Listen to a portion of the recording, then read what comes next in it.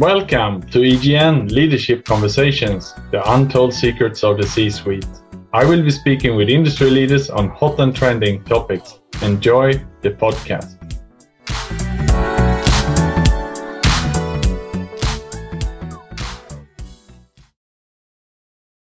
Today we have with us Rajesh. He's the Regional Sales Director, and we will speak to him about leveraging machine learning for better security posture. A warm welcome, Rajesh. How are you today? Hey, good afternoon, Nick. I'm very well, thank you. And thanks for having me here. How are you? I'm all good, thank you. And let's start by introducing yourself to the listeners. So tell us, who are you and what are you passionate about, Rajesh? Right. My name is Rajesh Ganapathy. As Nick introduced me before, I run the sales for Securonix. I'm the Regional Sales Director here in Securonix for the APJ region. I'm really passionate about cybersecurity. I've been in the cybersecurity industry for over 10 years now, held multiple roles across multiple cybersecurity products and vendors. Coming from a very technical background, took up the sales role a couple of years ago. And what really gets me excited is when I talk about cybersecurity to my clients and partners on how they can leverage on the newer set of technologies that come into the market that can help them to make their lives easier on a day-to-day basis. That really gets me going. That sounds exciting. And I think we should go a little bit deeper in that. And you said that you want to talk to us about machine learning. And honestly, I don't know enough about it. So, and when we asked you also what you want to cover about, you said machine learning for better security posture. What is this all about? Can you enlighten us, please? Right.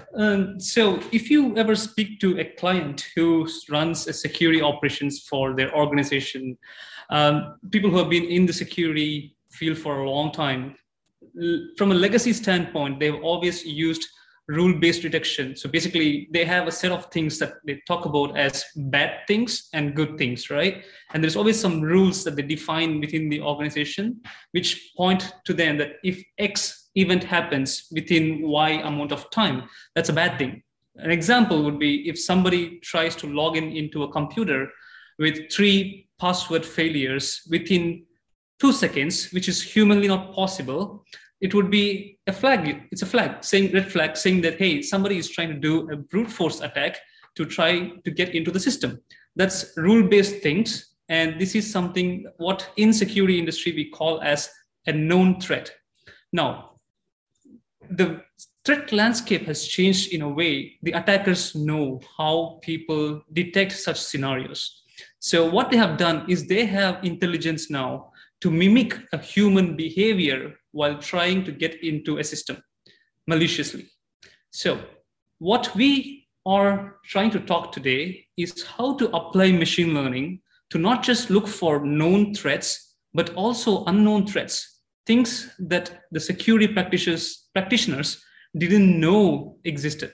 So using machine learning opens the world for security practitioners to look into things that they've never imagined before.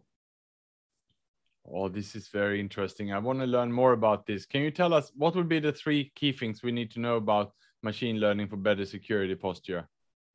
Yeah, so first of all, when we talk about machine learning, one of the most important concepts with machine learning is the data that we process.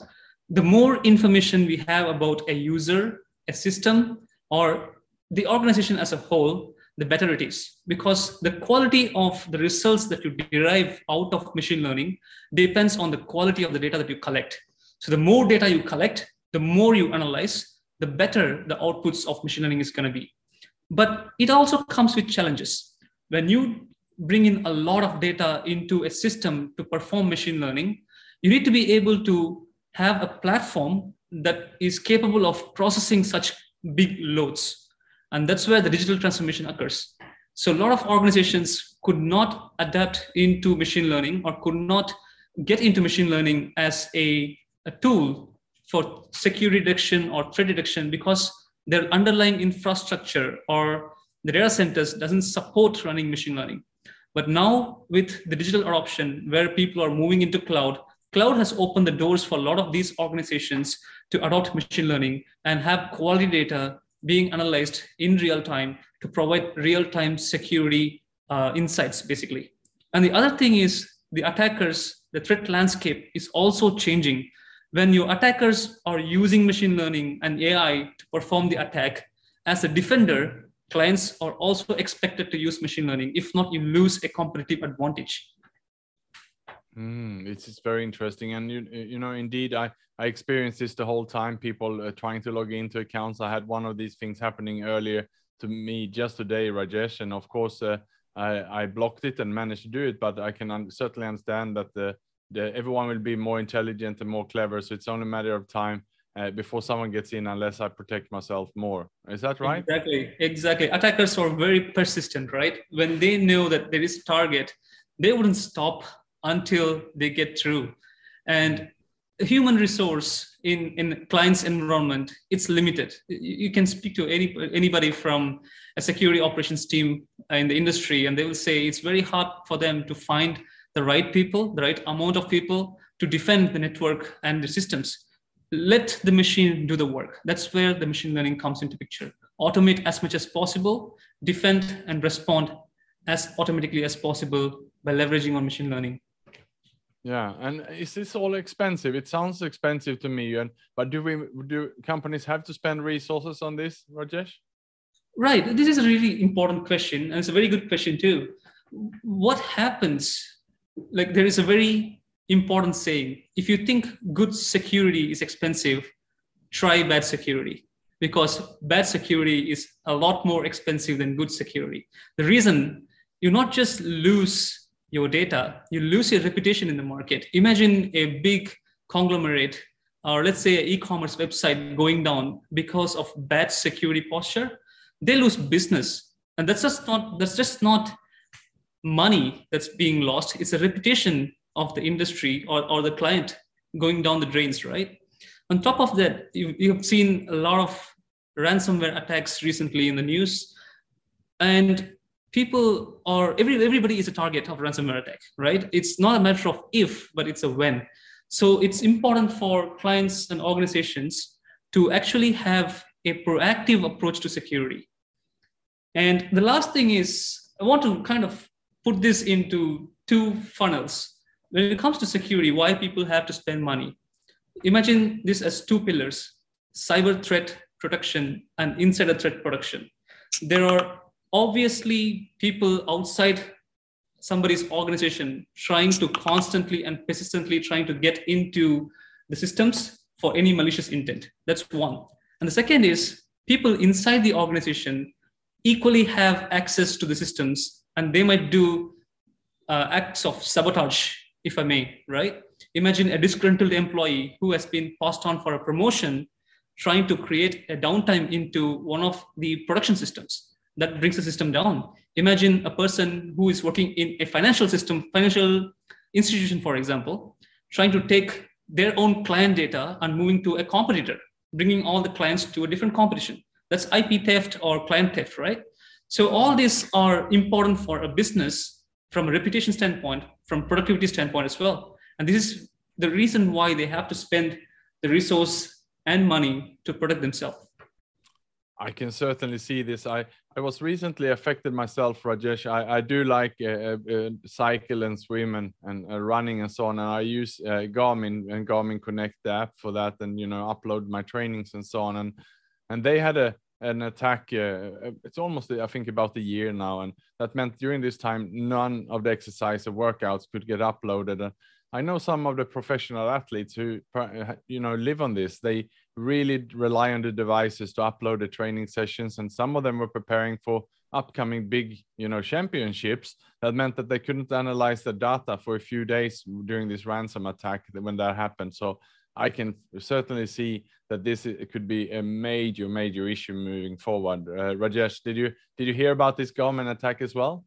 I use Garmin as we speak, right? And I am a user of Garmin, and I know exactly when it went through, I lost my data as well. I wasn't able to use the Garmin cloud services. My metrics weren't getting uploaded as well. So I know exactly what you mean. And you're right. Imagine, apart from losing connectivity to the cloud to see your metrics, the reputation of Garmin took a hit as well. And that's what I meant by why organizations have to spend money and resource to make sure that they proactively protect themselves. Yeah, that's good reflection. And so much have changed in how we live and how we work now with the pandemic and so on. And I would imagine there will also be a lot of changes in this space. Can you tell us how has then the pandemic affected the machine learning when it comes to better security posture? Yeah, absolutely. So one of the things that is very important to notice with the pandemic or post-pandemic is the way that people started working. So back before the pandemic, everybody was working from office. We know exactly who has access to what systems and how they access the systems. With pandemic, majority of the workforce started to work from home.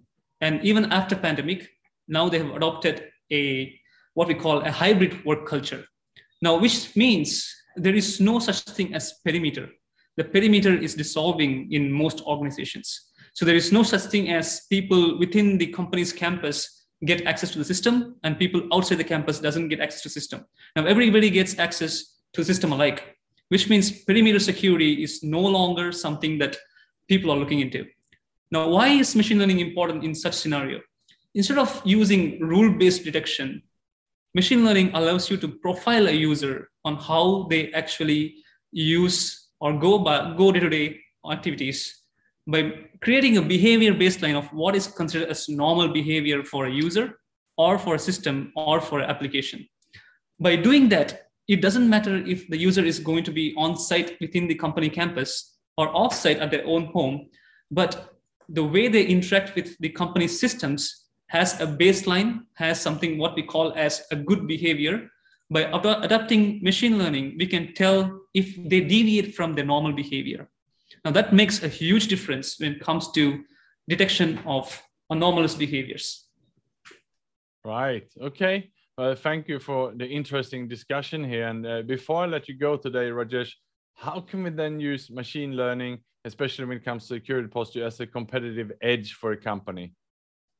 Right. Now, machine learning can be used in multiple ways, right? When we talk about machine learning, people use machine learning for so many different things. It can be for business data. For example, if I want to look at the trends of a buyer, if a person, he or she buys X, Y, Z items from an e-commerce website, they are more likely to buy A, B, C as well. So this trend is also calculated using machine learning.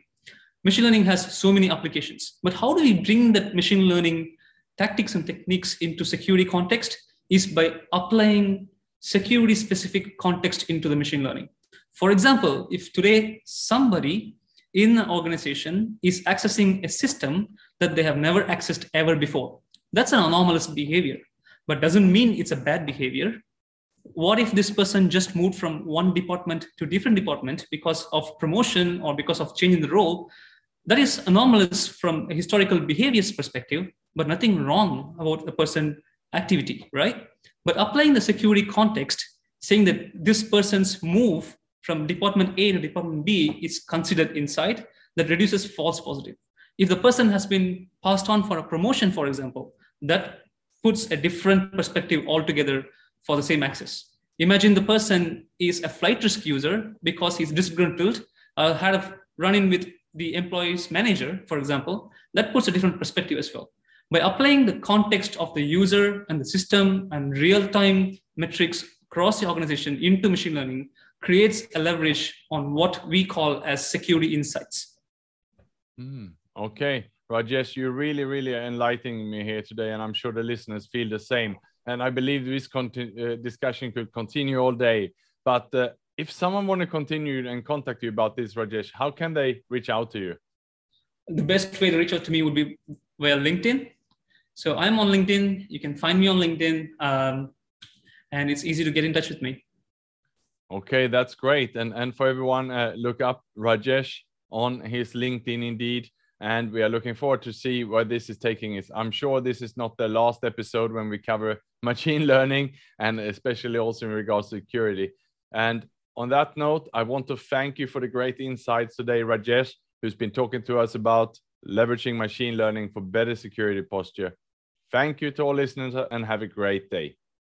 Thanks, Nick. Thank you for listening to EGN Leadership Conversations, the untold secret of the C-suite.